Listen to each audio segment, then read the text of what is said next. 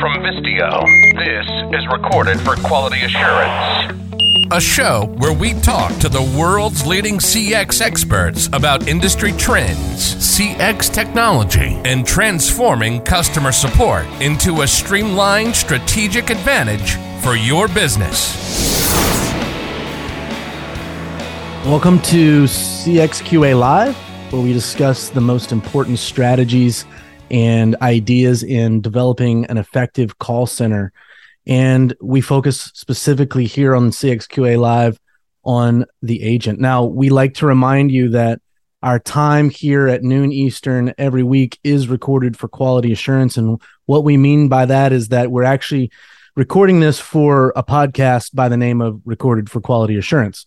So now that we've gotten the cheesiness out of the way, this week we're really excited to be joined by Huiwu Curtis, and she's going to be joining us to chop it up about the importance of company culture for the CX agent. Thanks for joining us, Hui.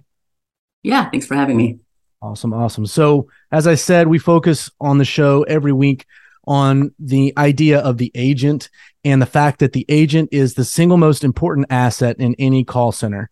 And we think of it in this way, that agents who are corrected in their training and their connection with the company and the tools that they have, that have all of those things, are going to be a revenue growth and protection center for your business or brand.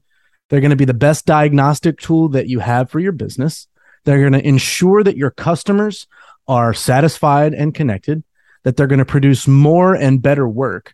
And then they're going to want to stay and contribute to the long-term success of your company. And we call this the agent-centric call center philosophy.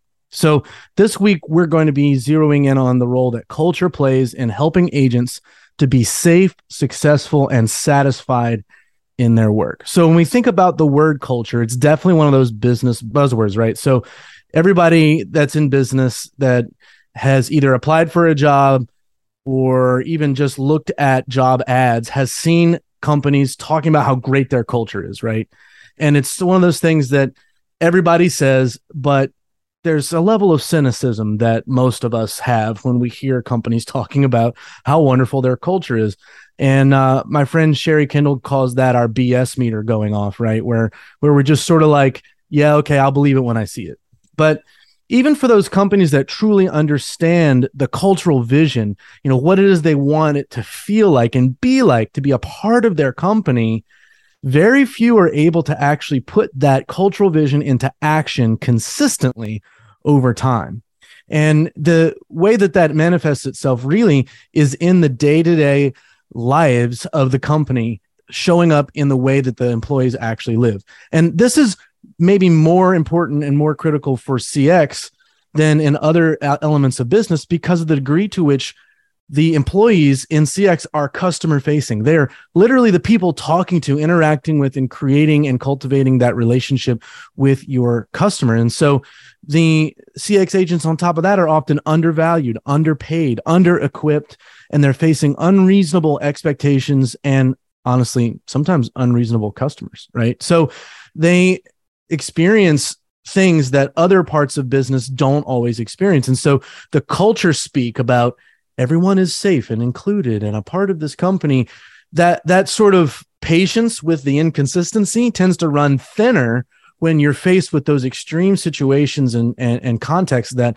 CX agents are often faced with. So this is kind of a unique scenario. We're talking about an issue called company culture that impacts all of business, really. But when we focus on the CX agent and the way that their job actually is and how that impacts their life, company culture is even more important. So here we have Huiwu Curtis, majority owner and COO of SupportU, a new BPO that exists largely because of the vision that they have to have a unique culture amongst BPOs and to focus on their agents. And so I'm just going to read the SupportU mission statement: to help provide employment and development opportunities to untapped populations and empower our diverse communities to live inspired, purposeful lives.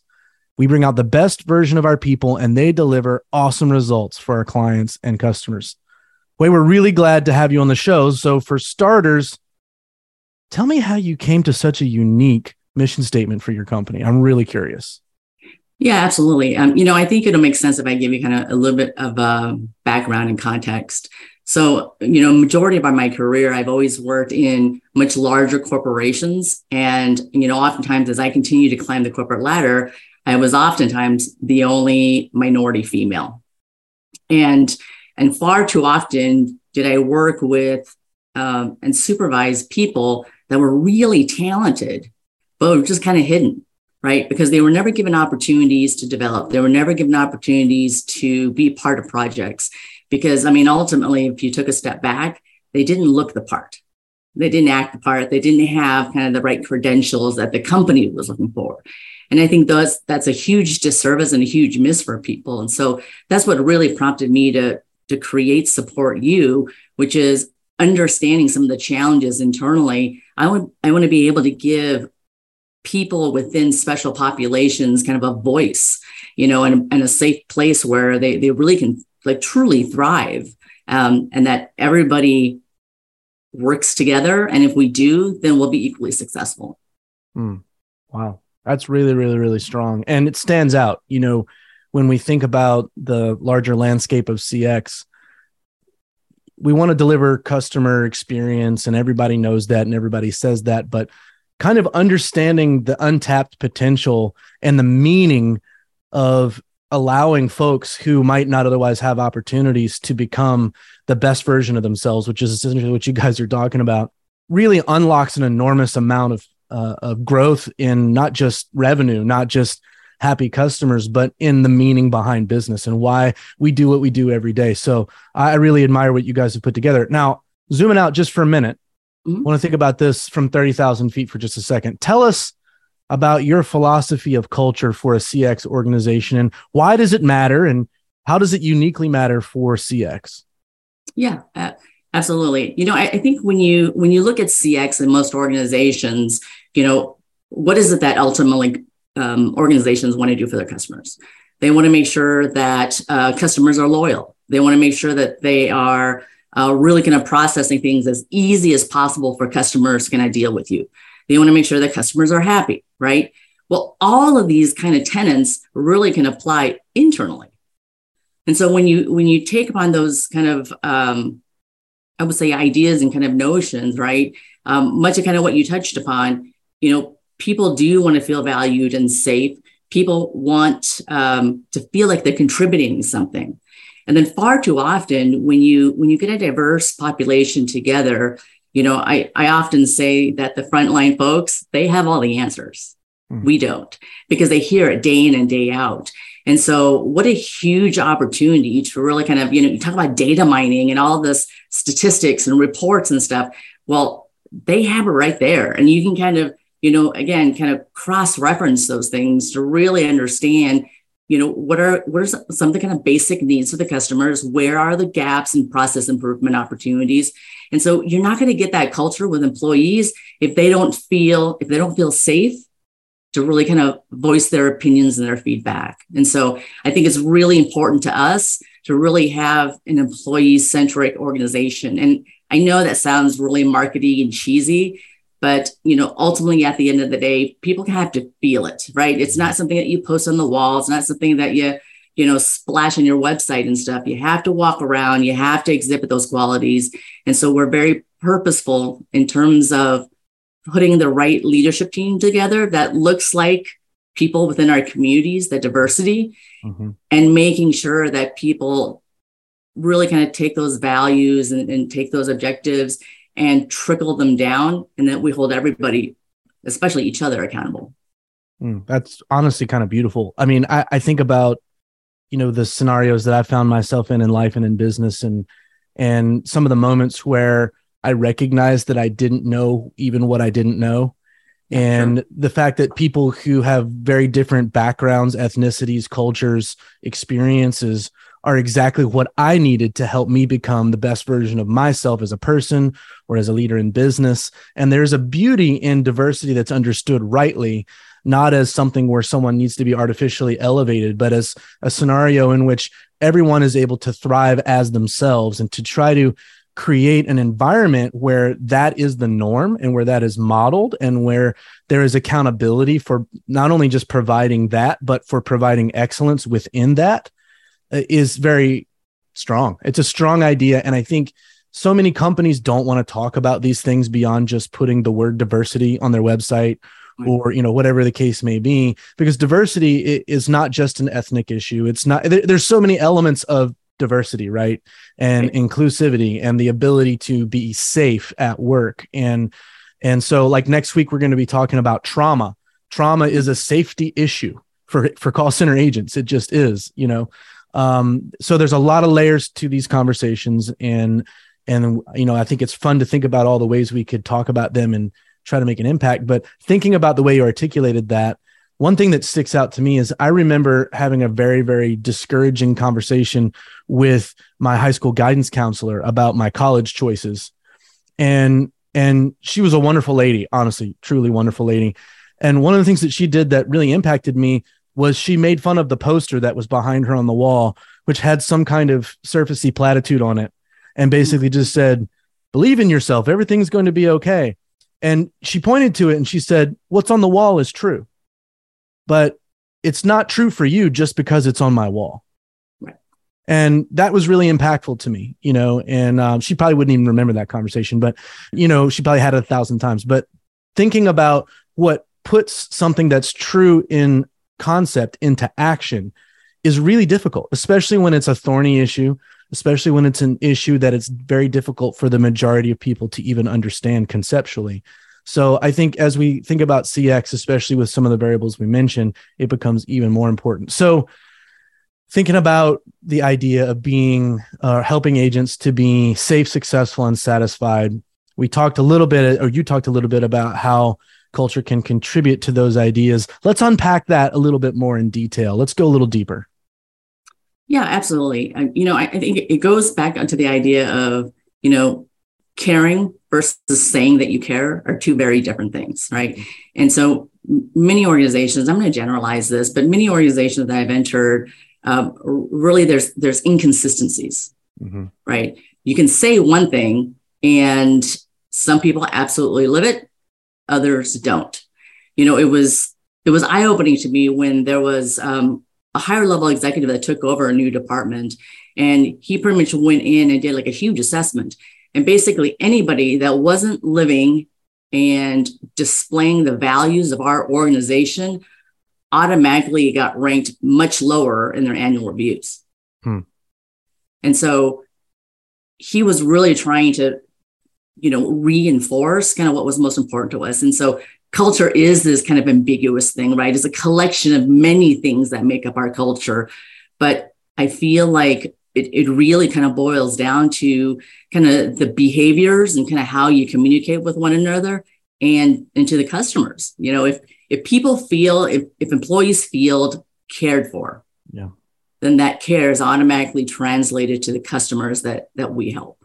100%. I feel like there have been times for me, I don't know about anybody else, where the situation that the company was facing was very difficult, but I felt like I was ready to stay on that journey with the company because of the relationship that I had with either my supervisor or someone else at the company that really made me feel like I was safe and that I belonged, and that we were on this mission together, even though it's a difficult mission.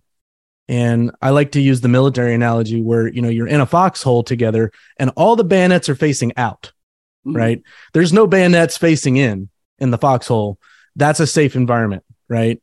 The bullets might come, the attack's going to come from the outside, but we at least are not turning the guns and the bayonets on each other because we belong together. We have a shared sense of mission and purpose.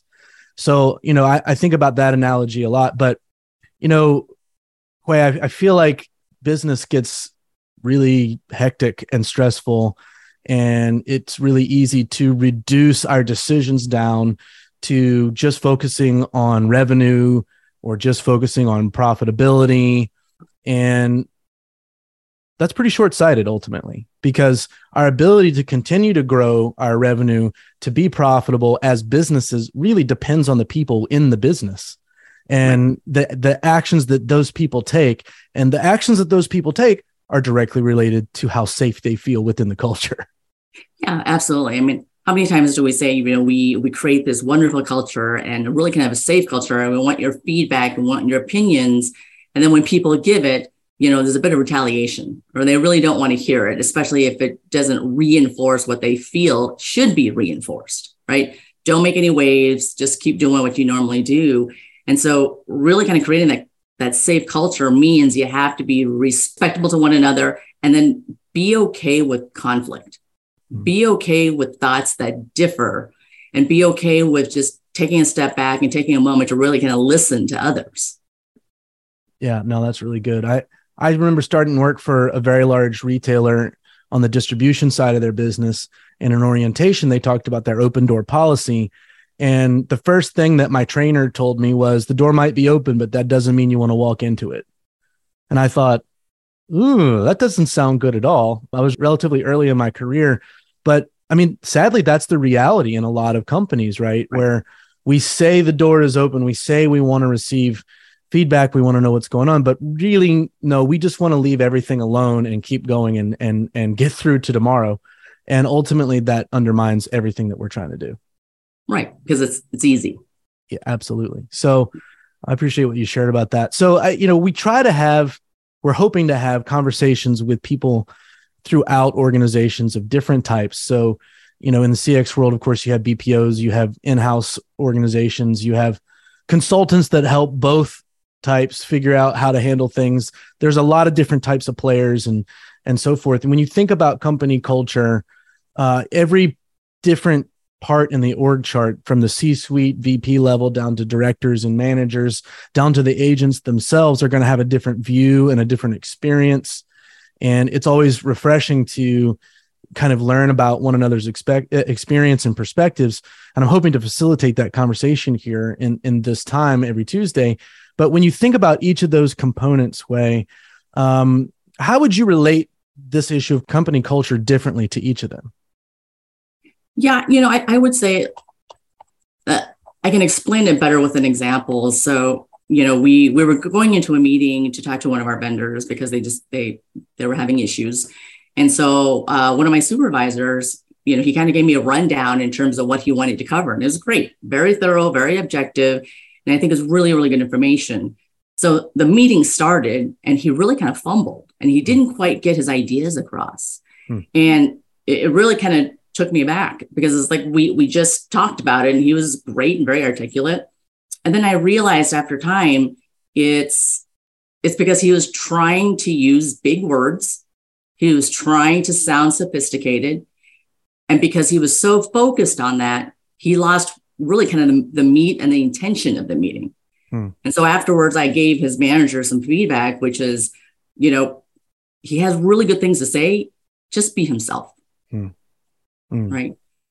And so there's a lot of examples like that. Or, many times I see people kind of in higher level positions, they love the sound of their own voice. Right.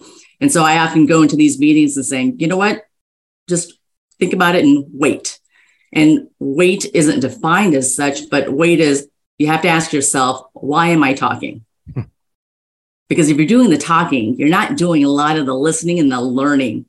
And so I feel like at every level, it's our responsibility to continue to reinforce culture, to constantly be persistent, to make sure that we create the right behaviors and the right environment. And then while people see that across the board and the consistency of the leadership team, then that really kind of equates to more trust in the organization. I really want to zero in on one of the elements that you just brought forward. And that is the leaders that are in an organization, who they are as people, how they handle themselves in real life situations with other people is what's going to actually translate into the culture of your company. So people that are really good in an interview are not always exactly how they appear to be in that interview. Right. And so even if you have a few references that are provided and you contact those references and, you really, really have to have a different type of hiring process than most of the Western world uses to even begin to understand who people are and who they are, because you can't sort of translate a resume into how they'll handle situations necessarily, or how they'll relate to other people, but who they are will be the biggest variable. And I think about those moments in leadership where you need to receive difficult feedback from someone who on the org chart is technically lower than you, right? And the desire to be better, to grow, to listen is such a key variable there. And that is honestly what creates, in large part, that safe culture, right? And it models also for the person who is technically subordinate what it looks like to have a growth mindset as an employee. Right. So yeah, if you've got a leader who doesn't want to grow and who doesn't care about what's true, who doesn't care about what's best for the company, why would the employee? Right. And it just kind of reduces everything down to every man for himself, right? Yeah, absolutely. I mean, when you think about these contact centers, you're working with a few hundred, few thousand people, and typically in organizations, the call center is probably the most diverse department out of all the areas. Mm-hmm. And, we've done a really good job of like dehumanizing our own employees because it's a matter of what we do day to day. And there's reporting and it's about performance and about KPIs and hitting quality scores. And doesn't leave a lot of room to really kind of bring back the humanity to people, because these are just, check marks that you need to cover in any given day. And so I think if you can just really take a look at that perspective, it's easy to lose sight of it. But you also have to look at your technology and your processes. Is a supervisor's day absorbed by 70% of their day is taken up by administrative tasks? Well, then that's not being employee centric. So you really have to look across the board, and it's not just people and it's not just behavior, but it's everything. And, I call it an ecosystem because everything has to work in unison in order to make sure that your culture is intact and that your people are getting what they need out of an organization and what makes you different and special and why people want to stay. That's really strong. Thinking about that sort of culture ecosystem, and we've talked about lots of the different elements of that. Yeah. But one of the things that struck me as we've been kind of going along today is a lot of the people that might be viewing this content are in situations where that cultural ecosystem is broken. Sure. And where they're fighting discouragement in their daily work. And they might just not really know where to go from here. So, maybe we could kind of walk up the ladder and talk about, from an agent standpoint, from a manager standpoint, and so forth, what are some things that an agent could do, for example, if they find themselves in that broken cultural ecosystem, to improve, at least for themselves, if nothing else, their daily work? And then what can they do to help their organization? Yeah, I think it first starts with characteristic of you have to be brave. You have to be brave and be okay with providing feedback, whether it's good or bad, and what I call managing up, right? As employees, you have certain expectations that you want to see out of your boss. And so if they're not exhibiting those or they're not giving it to you, I often tell people, you got to tell me, right? And so we have to all be okay with it, and I often tell people too, it's like, Rob, love it. Make sure you give me all the feedback that you want. Look, initially, I'll probably be mad because that's just human nature. And then I'll get over it and then we'll go and solution it, right? And so you have to be able to give people a little bit of grace in terms of the reaction piece, but make sure you follow up with, now what are we going to do about it? Because it comes full circle. Culture is not a thing where it's just one way or it's one person's responsibility. It's all of our responsibilities. And so we have to be able to very intently provide feedback that's going to help that particular leader or the rest of the organization be that much better. Yeah. And I think the delivery as well as the expectation of initial response are both critical variables, right? So, if you're in an agent role and you come at your supervisor with insults and, a very combative approach, that's almost certainly going to end poorly for all involved, right? Right. And then also, as you said, it's really a wise point, understanding that difficult feedback is, difficult. So there's an adjustment period for any of us when we're hearing something difficult. Not everybody handles that the way we would or the way we feel comfortable initially, but giving people an opportunity to process and just kind of managing your expectations with that regard. I think that's really good advice. And I also think too, when you're dealing with an environment that we have now in the economy where, and it has cooled off and slowed a little bit, where there are so many remote work from home type jobs available, and that's globally, right? The economy has changed globally due to the necessity related changes that happened with the pandemic. People don't have to relocate or uproot their whole family as they once did in order to change jobs, right? And people with more stops on their resume in the same period of time are looked at more favorably than they were 2 years ago, because that landscape has changed, that expectation has changed to a certain degree as well. And so that does give an agent potentially the sense that I need to be able to speak clearly and, as you said, courageously to my supervisor with honest, genuine feedback about what's good, about what's not, and then sit back and see how that is responded to, see if there are changes that are made, and to try to keep that positivity.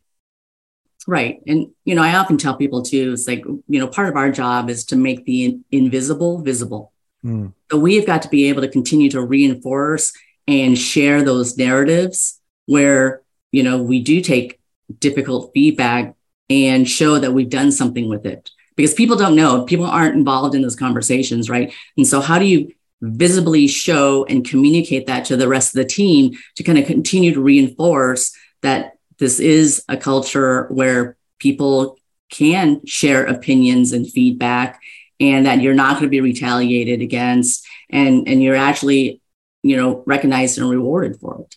Yeah. And again, we're hoping that this conversation will facilitate a shift where it's not present towards everyone from the C-suite down actually seeing the agent's feedback as extremely valuable, and that they would be, as an organization, hungry for that element of the value that an agent can provide to the entire business.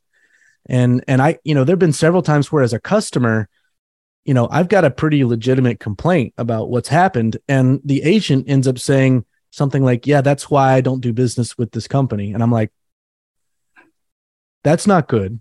And you think about that kind of feedback. What if the organization was actually listening to its agents and saying, what is your view of our whole brand? What is your view of our company and what we actually provide for our customers? And think about the value that the agent adds to the entire business. And I would say that it is an intentional cultural element. If that intentional cultural element exists, of that feedback being valued and acted upon within the organization, it's interesting to think about and to dream about what that could look like if that were adopted more broadly.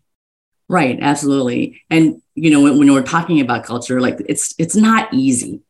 You have so many different competing priorities that it absolutely can be, lost in the shuffle. And so, you really have to be very intent to always keep your focus on the people and the culture, because you're right. There are other things that are more important. I'm not going to dispute that, revenue and profitability isn't important, but ultimately at the end of the day, it's those people that help you become profitable, and then those revenues come in. And so without them, you and I can't answer 1,000 calls. It's just not going to work. Right. But yet we lose sight in terms of the value and the importance that they play within our organization. And it really is oftentimes, people, as they kind of move up the corporate ladder, they really kind of lose sight of it. Right. Because then it shifts from people and people development and people management to now financial management, spreadsheets, meetings, strategy. Right. And so it moves further away from people. And it really takes the people at the top to really resonate that down. But we don't necessarily do a good job in terms of coming full circle with why and how it's important. And then what do we get out of it? Absolutely. And then just living it out, interaction to interaction, decision to decision. Employees within a company know, if they've been there for very long at all, whether or not the pitch they heard in the interview process and the slide deck that was in the orientation training is actually lived out by the company's leaders or not. Yeah, absolutely. I mean, many times it doesn't have to be a big thing, right? I mean, oftentimes when people meet me, I introduce myself. Very rarely do I ever give my title. we were remodeling the call center and stuff, and people kind of, one lady, she likes to read in kind of a quiet place. And we took her space and we had to make an office out of it. And I said, just use my office. And she's like, are you sure? I purposely put a couch in my office, so people can sit and, I don't know, cry or lay down and pout about something. It's okay, because we're going to have good and bad days. And when I would come in and she was still reading, she's like, oh, and she would quickly gather her stuff and leave. I said, just take your time. I'm just going to read emails and stuff. And so there's little things like that put everybody on the same level. Really, people appreciate, right? So it doesn't have to take big things, but just to make sure that, to me, it's like, it's not always, somebody told me a long time ago, it's not always about being right. It's about being kind. Yeah. And so if you're kind to your employees, they in turn will return it tenfold. It's really true. In terms of loyalty and performance, and you can hear it in their voice in terms of how they truly care for the customers, because that just resonates your internal culture. It does. And I do agree with you. I think we can say all the right things. We can even make the big banner decisions in consistent ways with what we say, but it's those little moments of kindness and humanity and empathy and just connection, honestly, that are going to be the proof in the pudding for company culture in any business, but as we've discussed, in unique ways for CX. So, we've come to the end of our promised half an hour. Really appreciate everyone's time. Hui, thank you so much for joining us. This content will be available in a few days, and this has been wonderful. Thank you for having me. All right, everybody, have a great Tuesday. Take care, everyone.